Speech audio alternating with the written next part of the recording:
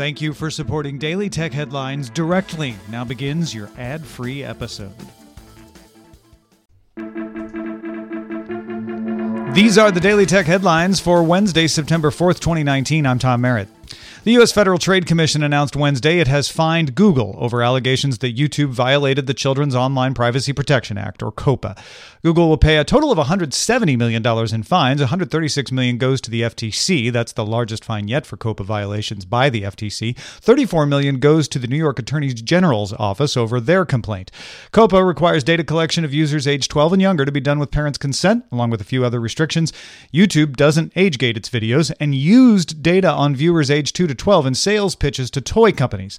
At the same time, Google claimed it didn't have users younger than 13 and did not need to comply with COPPA. In addition to the fines, YouTube must now let owners of channels identify child-directed content, and then YouTube must follow all COPPA guidelines. Razer announced three 13.3-inch Blade stealth laptops with Core i7 Ice Lake processors. Two models have the NVIDIA GTX 1650 discrete GPU in them by default. The third model's an Ultrabook with a 25-watt TDP processor with integrated graphics. All three models have 16GB LPDDR4, 3733 MHz dual-channel RAM, and PCIe M.2 SSDs. The least expensive of the new Blade stealth laptops starts at $1,500.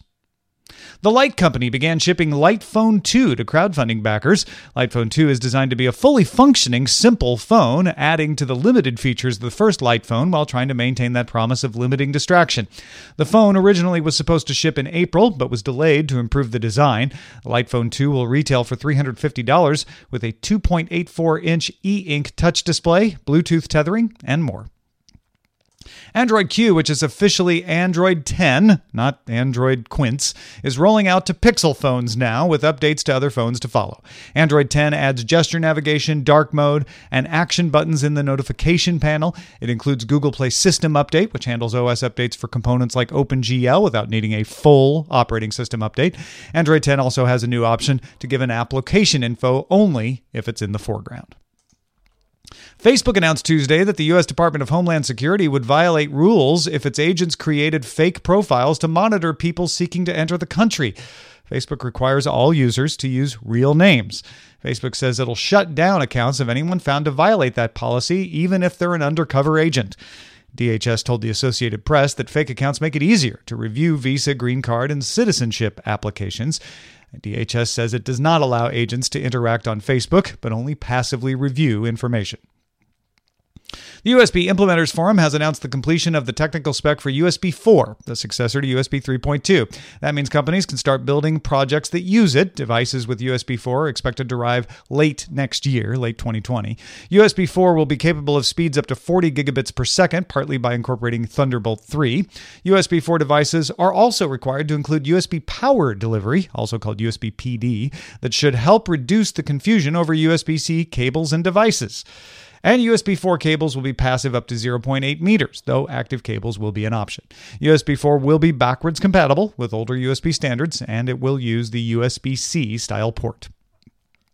The New York Post reports Amazon's testing scanners that identify people by their hands to let them pay for purchases in stores. Sources told the Post the technology is called Orville and is being tested at vending machines at Amazon offices in New York.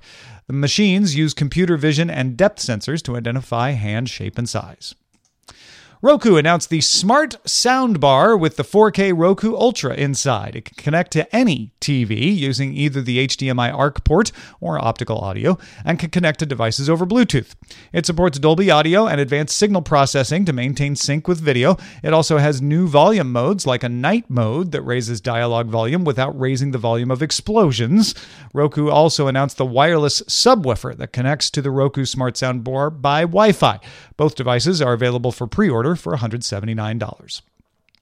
At IFA in Berlin, Acer announced 4 new Chromebooks with screens from 11.6 inches up to 15 inches, all with Google Assistant, starting at $249 up to the convertible Spin 311 model at $329. Acer also expanded its Concept D Pro Grade laptop line, adding a budget 15-inch Concept D3 model and offering the NVIDIA's Quadro RTX graphics cards in the other 3 existing Concept D models. They're available in November with the new Concept D3 starting at $1,000 $1,500 and the upgraded models from $1,700. Finally, Acer announced the $14,000 Predator Thronos Air gaming chair, which you may not realize is the cheap version of the $20,000 Thronos chair that it was announced at last year's IFA.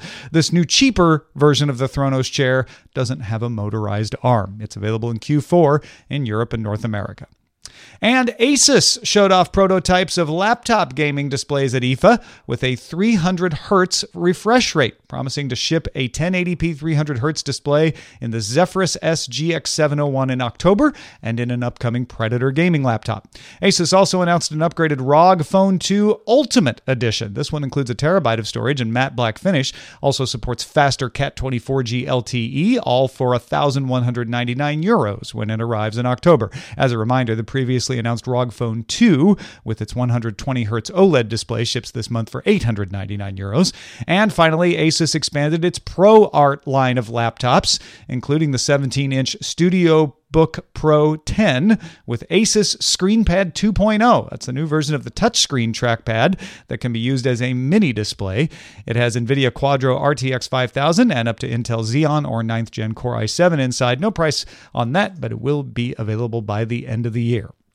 For more discussion of the tech news of the day, be sure to subscribe to dailytechnewsshow.com and remember to rate and review Daily Tech Headlines wherever you get your podcasts. Thanks for listening. We'll talk to you next time.